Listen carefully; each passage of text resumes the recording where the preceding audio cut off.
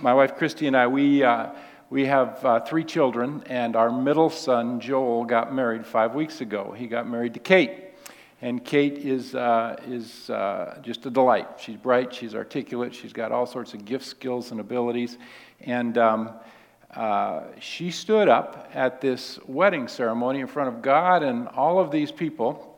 He promised to love her, and that's what we're reading in the scripture today. He promised to love her, and she promised to love and to submit to him, to submit to his leadership. And that's a very foreign concept in the world today, and so we're going to talk about that a little bit as we process through this day. A couple of things in their wedding ceremony that I just wanted to tell you about, one of which was their pastor, as he was preparing to marry them, they went through 4 marriage counseling sessions. And on the 3rd marriage counseling session, the subject of marriage, the meaning of marriage, what it looks like from a biblical perspective was to be unfolded. And so the pastor asked them, well, what do you guys think about marriage? And they know quite a little bit. They've got 3 seminary degrees between the 2 of them. So they knew every bit about the meaning of marriage when it comes to the practical application. But then the pastor said this, he says, but they have no clue what they're about to step into because marriage is hard. And because relationships get messed up because of communication and right, and so as they in their ceremony, they actually sat during the reading of the word and during the homily. And as the pastor was preaching over them, he was standing here and he was talking to them, and he was talking about how hard it is. How hard it is because there'll be misunderstandings and miscommunications and the brokenness of man. We have a selfish nature, and everybody's like, man, and so you guys still want to do this? And of course they wanted to do it, right? So he calls them up front here, and their first act before they say their vows, before they exchange rings, before they step forward into marriage, their first act is. My son Joel took mud and he put it on his bride's face. And she took mud and put it on his face in recognition that I am choosing to marry a broken person. I am choosing to put on love, knowing that you will certainly fail me. The pastor had articulated that you guys have no flipping chance of this thing working apart from God, but you're coming in the name of God, and it's in the name of God that you will have a chance. And so what we're going to talk about today is coming in the name of God. Let me ask this question. How many of you would want a home? How many of you would desire to have a home? How many of you have a home that's filled with peace, that's filled with honor, and that respect is the norm? That it's a home that's got rest in it. There's restoration when you come and a restored spirit when you go back. That everyone flourishes in that home based on their unique giftedness. Everyone's celebrated for who they are. That there's a sweet aroma about that home that it just magnetically attracts others to that home, that there's joy and there's contentment, and that joy and contentment replaced what used to be bitterness or anger or resentment or any number of things that Satan could have generationally passed on, that home is missional. How many would want to be a part of that home? By the grace of God, our home was not perfect. But that is the home that God has given us. And it's with humility that I stand before you to say that's the home that God will give you. That is the home that God has in store for you. Oh, for certain in heaven, but also here on earth. That is the home that God wants for us. Our home has not been perfect. I promise you it's been far from perfect. But it's the home that God built because we tried to apply His principles, which are very countercultural, as we'll talk about in a few moments.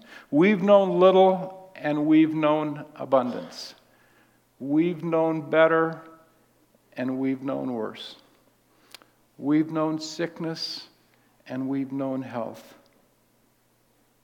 today the message is largely about the lordship of Jesus Christ. You know, many of you are Christians. Not everybody here is a Christian. We recognize that. But many of you are Christians. And in becoming a Christian, you've said, I want Jesus to be the Lord of my life. I want Jesus. I believe that I need Jesus for the salvation of my sins and for a life eternal in the presence of God.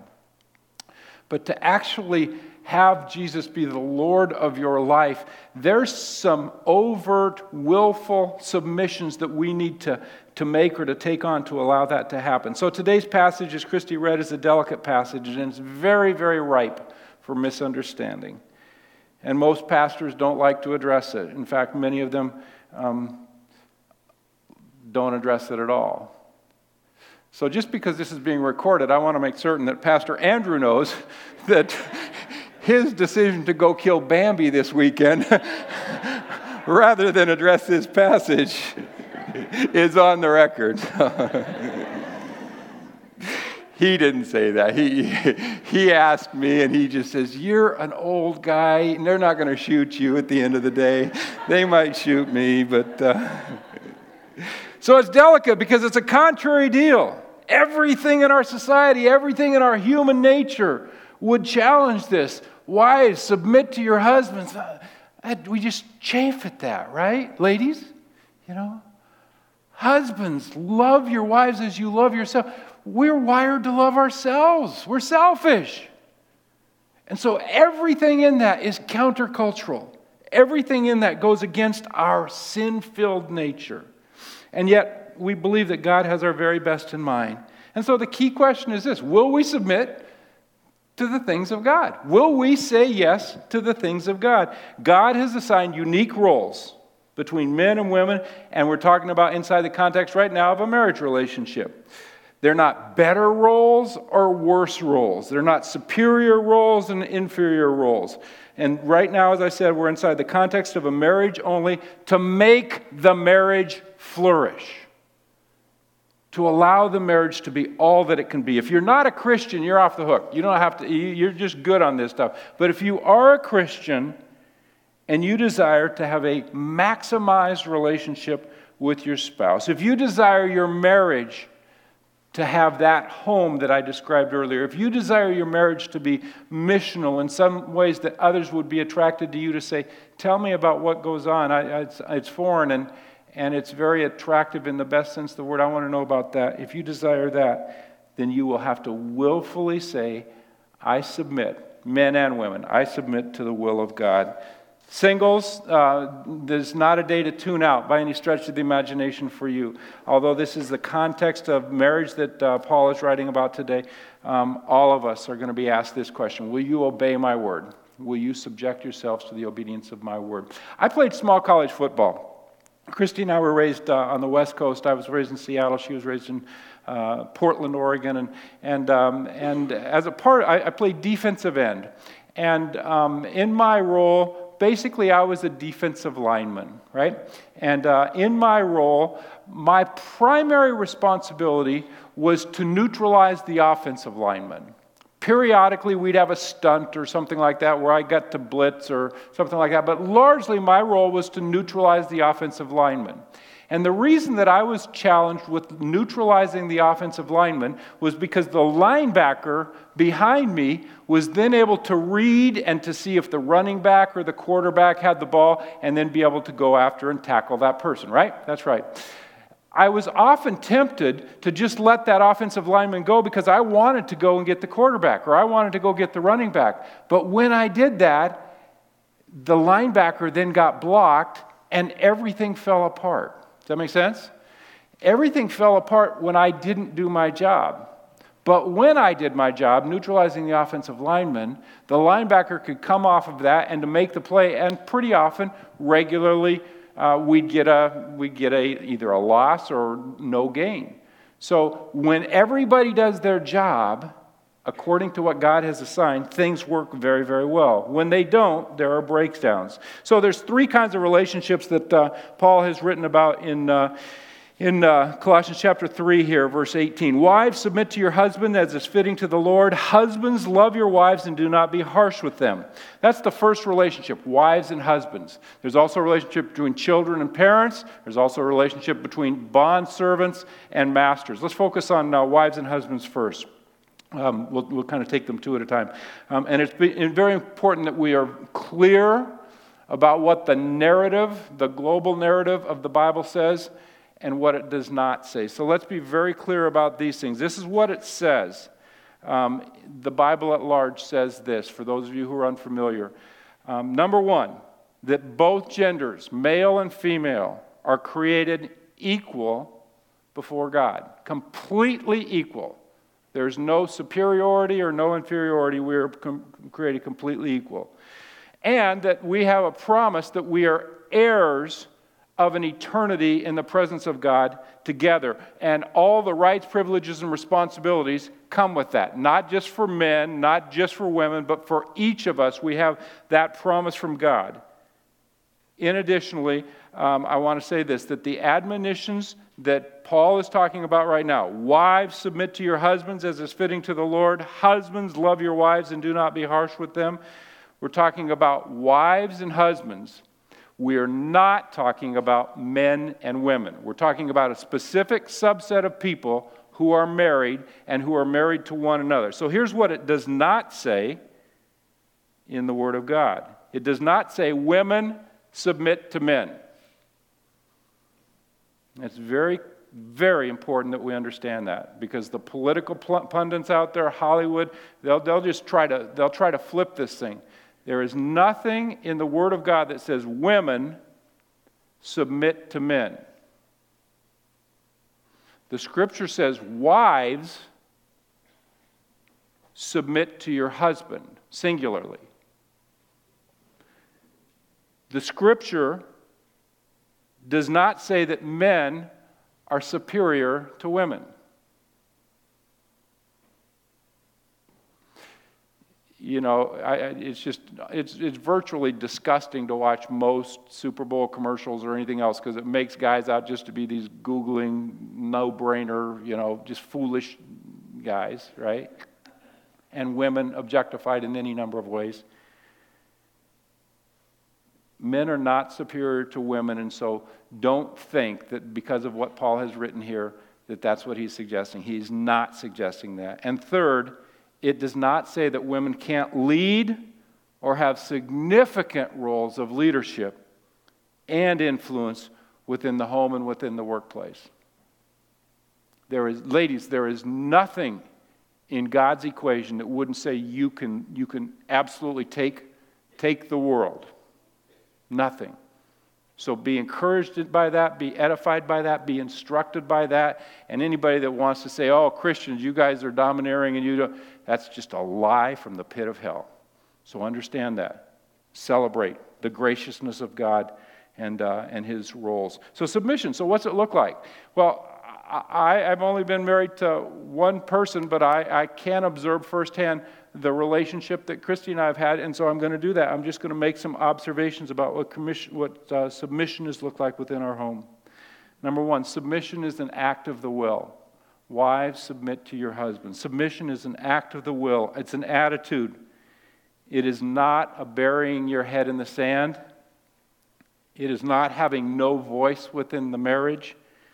It is not blindly abandoning the ship or disengaging the mind, heart, soul, or spirit. It's a proactive choice. It's a choice that says, I'm making a conscious decision to yield to my husband's leadership, trusting God, not trusting my husband. I'm trusting my husband, no uncertainty about that. But I'm trusting God that I'm willingly choosing to honor God's best for our marriage, because that's what God has asked me to do. I'm choosing obedience. That's what God has asked me to do. Practically, how's that played out in a Christian marriage? How's it played out in our marriage? Everything comes down to communication.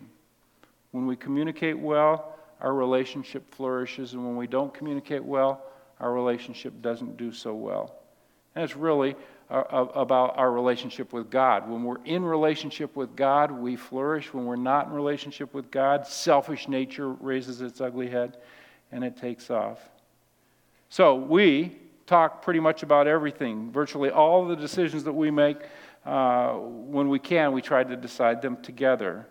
When we can't land on something, when we're just there's an impasse for most things in our married life, we just don't act. We choose to hold off. If there's no unity whatsoever, we choose to regroup. And how that manifests itself is, for us, we just choose to pray. We may pray for 30 days or for 6 months. We had an opportunity, not an opportunity, we were looking to buy a house. I'm a big guy. I want a big house. Christy's a smaller person. She wants a smaller house. I got a big ego. I want a big house because I want a big payment. She's smarter than me, and she wants a small house that we don't have to be so strapped. Guess who's right in that equation?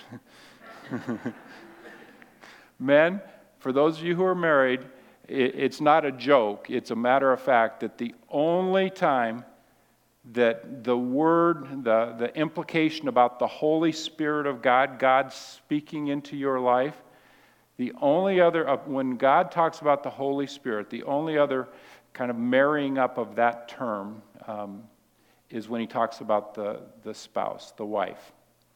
So I promise you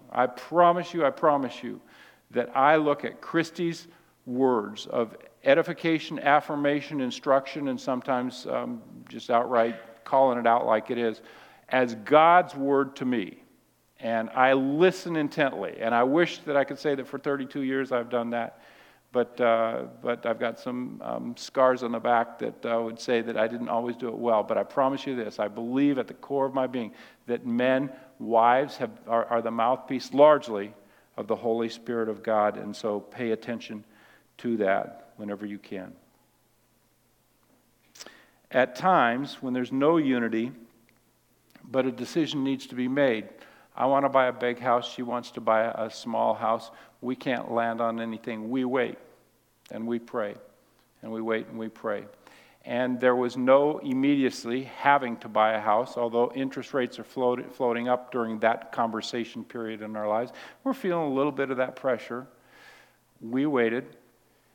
And at some point, God delivered. At some point, he delivered a house that was big enough that I was comfortable in, was small enough that she was comfortable in, and right where we should have been, right? Most of the time what happens is we just kind of push through. Well, let's just get this thing done. Let's just land this thing, right? It is beautiful when we wait. The child, the baby, when the baby is born at the right time, it's a beautiful thing. To try to birth that child before it's time, it is not a beautiful thing. Right, ladies? Right? As a matter of fact. 99% of the time in our marriage life, we will have unity, and if we don't, we'll seek clarity. And on the 1% of the time, when Christy has to submit to me because we don't have an answer, on the 1% of the time that a decision needs to be made, and she says, you're going to have to call this. I have to call it for the betterment of our family. I have to call it for the betterment of our children, and I have to call it knowing that I'm going to be accountable to God. For the 1% of that time, men, when your wife submits to you, pray and fast, get others involved in the conversation, do whatever you can to gain clarity on the perspective, and then make the decision. We had one of those eight and a half years ago. I had a job that came to an end here, and for the better part of a year, there was no panic, but I did not have a job. And we knew that we needed to ultimately get a job. A friend in Chicago called and asked me to take on a job. And I'm like, I don't want to live in Chicago. You know, I definitely don't want to move our kids who are going in first year of college, senior year in high school, and sophomore in high school. That's not a good time to move kids. I'm not going to do that. I'm not going to do that. For the better part of a year, we sat on that conversation. At some point, I needed a job. I needed a job. And that seemed like, for all practical purposes, the right job, the best job. I absolutely believe that it was the right job. But, as I announced, I called our kids, I called Christy, and I said, she's like, I don't want to move, and I'm like, yeah, I get that. And ultimately, she says, I will submit to your authority on this. I will submit to your leadership on this. Well, I'm praying, I'm fasting, I'm asking for people's help. Ultimately, I have to make the call. God gave me the role to make the call. I make the call, and in that call, I ended up traveling, and I was on the phone, and I wanted to talk to our kids individually, and I told our son and daughter, Joel and Hannah, I said, we're going to move to Chicago. And sophomore and senior in high school. They said, hope you and Mom have a nice time. They want to go, right? And so they challenged, but ultimately, particularly our daughter Hannah, who we were most concerned about, ultimately, she got to a place of peace in her mind. We're going to talk about children obeying your parents a little later. She got to a place of peace in her mind where she said, if it's going to be good for my parents, if God is going to honor it for my parents, then it's going to be good for me, and so I'm going to do that, right? That is not an easy decision. I suspect most of the time those are not the cases that you have to make that 1%. But when you do it with prayer and fasting. In the rare case that Christy does submit to my decision, it's not because I'm smarter, it's not because I'm more capable, it's because we believe that wisely we need to mutually defer to God's wisdom and directives. So he says this, wives, submit to your husbands. We pay attention to that. The ramifications that I've experienced of Christy submitting to me. I take very seriously my role as the leader of our home. She's going to put her trust in me. I do not want to screw that up. The respect that I have received from my wife causes many of my friends to want to know what it is about your relationship, what it is about your relationship with God that you guys do, because it attracts people.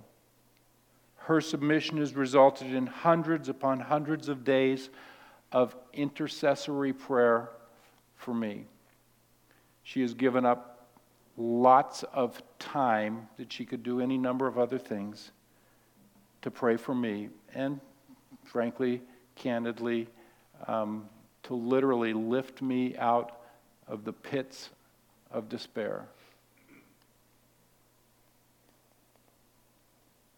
Her submission has provided tangible, God-given grace when I've messed up. It's okay. I believe in you. We're going to be fine. Her deference to my thinking, it often includes our children. She shows remarkable respect for me in front of our children, and ultimately causes our children to be very secure in our marriage, right? That they're not concerned about our marriage. Ultimately, submission of the wife to the husband, you know what it really translates to? Is respect. And ladies, you will just have no idea how desperate men are, not like you owe me respect, not that kind of attitude, but it's just such an edifying thing to have the person that's closest to you to say, I respect you. In the quietness and the confidence of your own relationship, I respect you. Men long for respect.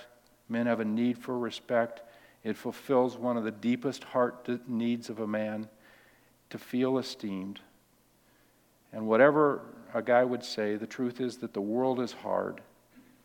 And submission, at least for this guy, feels like I've got a cheerleader who's rooting me on, who's trying to encourage me, trying to celebrate when I do well, and trying to provide grace when I don't. It's like God in my life through my wife. Ladies, if you have a husband who's trying to be godly, trying to provide biblical vision and support, encourage him, spur him on. And if your husband's leadership is not so good, don't sit back.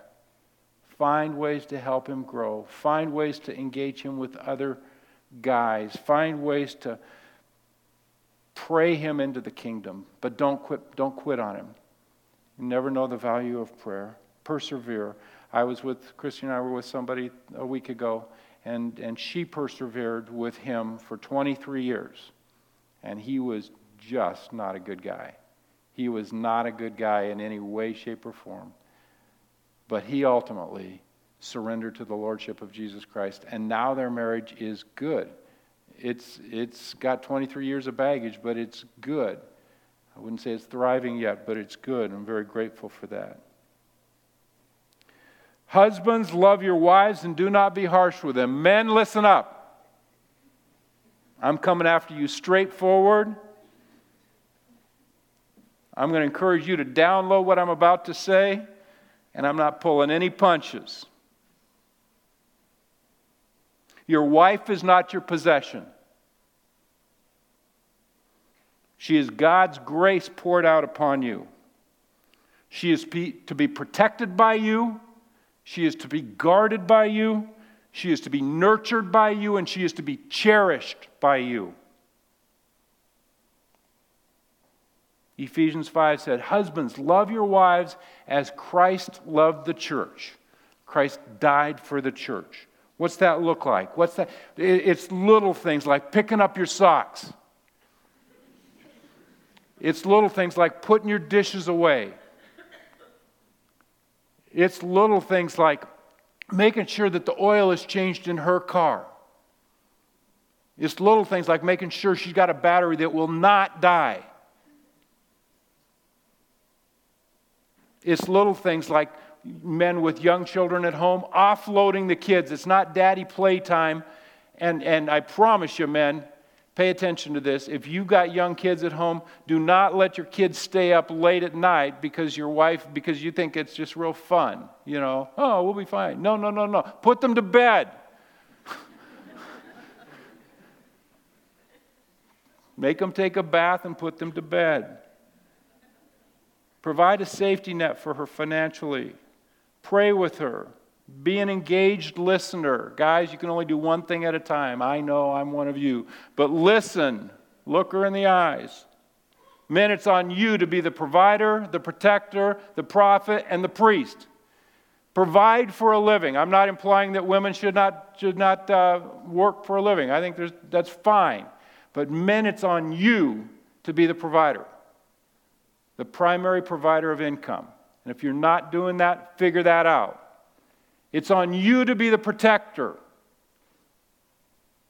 The protector of all things, of her eyes, of her emotions, physically.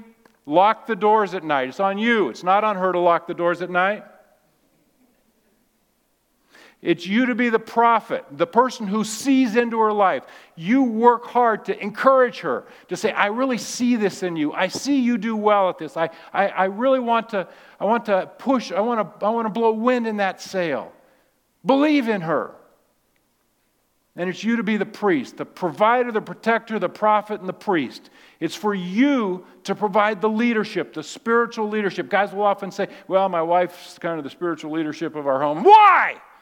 Why is the wife the spiritual leader of the home? It's on you, men. It's on us. So there will be a time when you need to repent before your wife about allowing her to do what God has assigned to you. I'm sorry I got a little emotional about that, but I see so many guys that are just laying flat. Robert Lewis, some of you know him, he says it this way: reject passivity, men. Your tendency is to be passive. Reject passivity. Adam was passive in the garden. Reject passivity. Accept responsibility. Lead courageously. Your wife wants you to lead well. And recognize that you can't do any of that on your own. You need God.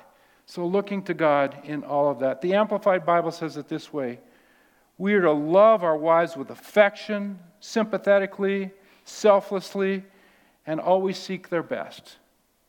So we need to have the mindset of Jesus that Pastor Ben read about earlier. He emptied himself, taking the form of a servant, being born in the likeness of man, being found in human form. He humbled himself. He became obedient to death, even death on a cross.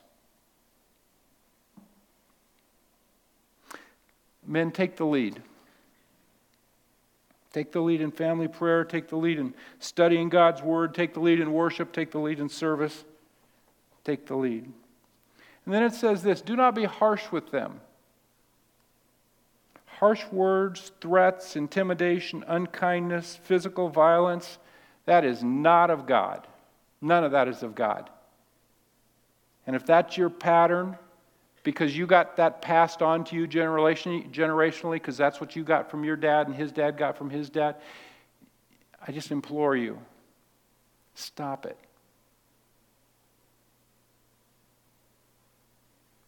Break that curse. Get some help. Confess it as sin. God's Word says if we confess our sins, He's faithful and just and will forgive us our sins. Do not be harsh.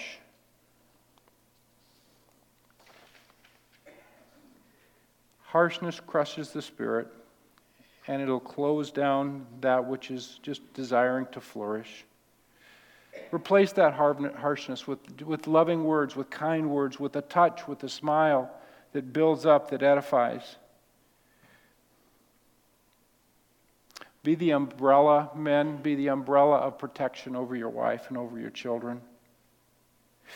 A friend of ours, he played Major League Baseball, and he doesn't play right now, but he has a kind of a relationship with the Chicago Cubs. He's not a member of the Cubs, he's not on the staff of the Cubs, but he does some things around the Cubs. He was not a part of the Cubs organization in the truest sense of the word when the Cubs won the World Series a year ago. Having said that, the Cubs gave him a World Series ring. So he's got this beautiful World Series ring. A friend was telling me this on Friday. And Scott is his name, Scott Sanderson. Scott said, I didn't deserve this ring. I didn't do anything to deserve this ring. And it's a lot like the grace of God. I did not deserve God's grace in my life, but I have it. So wives, God has asked you to submit to your husbands, not because they've earned your submission or not because they've earned your grace. In fact, it's largely undeserved. But your willingness to give respect is out of your submission to the Lord. And men, you're called to sacrificially love and cherish your wife when she's not lovable. Whether she respects you or not is again an act of submission before the Lord. Does that make sense? I'm going to move on to the second one. We're not going to spend quite as much time on the next two, but the relationship between parents and children. Children, obey your parents in everything, for this pleases the Lord. Fathers, do not provoke your children lest they become discouraged. So parents, our job is you largely are representatives of the Lord, right? You're the representatives of the Lord. It's up to you to represent the Lord well with your kids. Christy, raising our kids, would tell the kids, I'm God's ambassador for you. I'm God's ambassador for you in our home. So when I ask you to obey, I'm really God's spokesperson asking you to obey. This is what it looks like. Children, obey your parents. We're upstairs and the kids are downstairs and we call on a child and the child says this. Jonathan, what's the typical response of a kid? What, right? Yeah.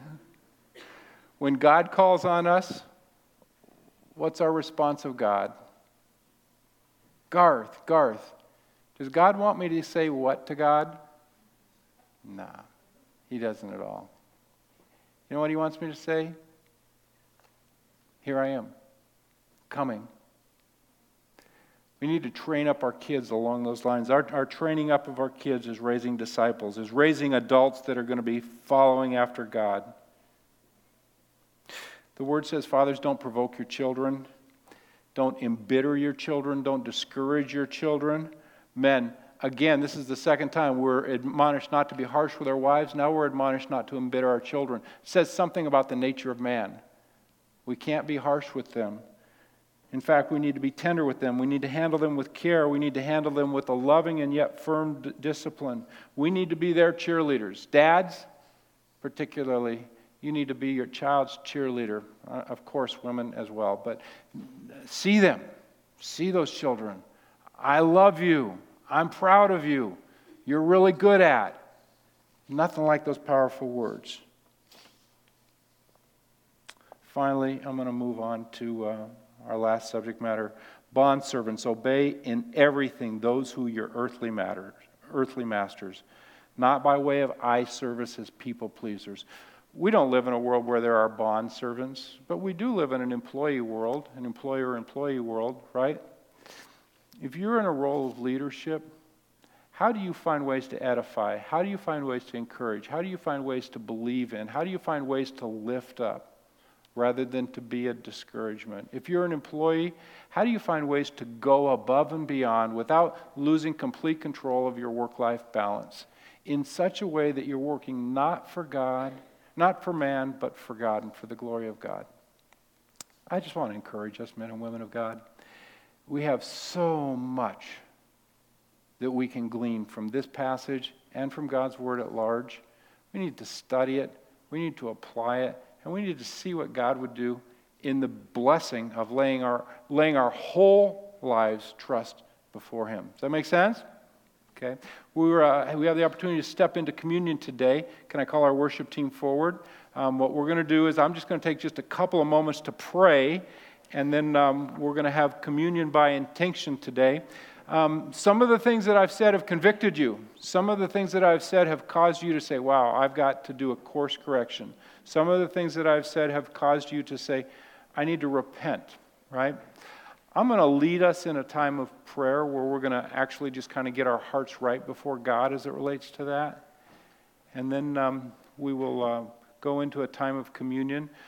Here at Park, a time of communion would be one such that if you're a believer in Jesus Christ and you've placed your trust in Jesus Christ, you can celebrate. You can celebrate the reality that you are in Christ, and we do that. One of the ways that we do that is we take communion, Holy Communion, where we take the bread and the wine, and we recognize the brokenness of Christ's life for us. We recognize the shed blood of His life to make us right before God in the only way that we can, believing in Christ.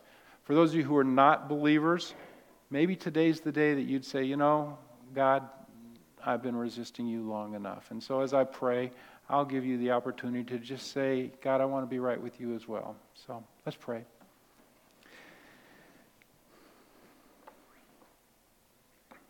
Heavenly Father, we thank you for your grace, and we thank you for your mercy, and we thank you for the instruction of your word.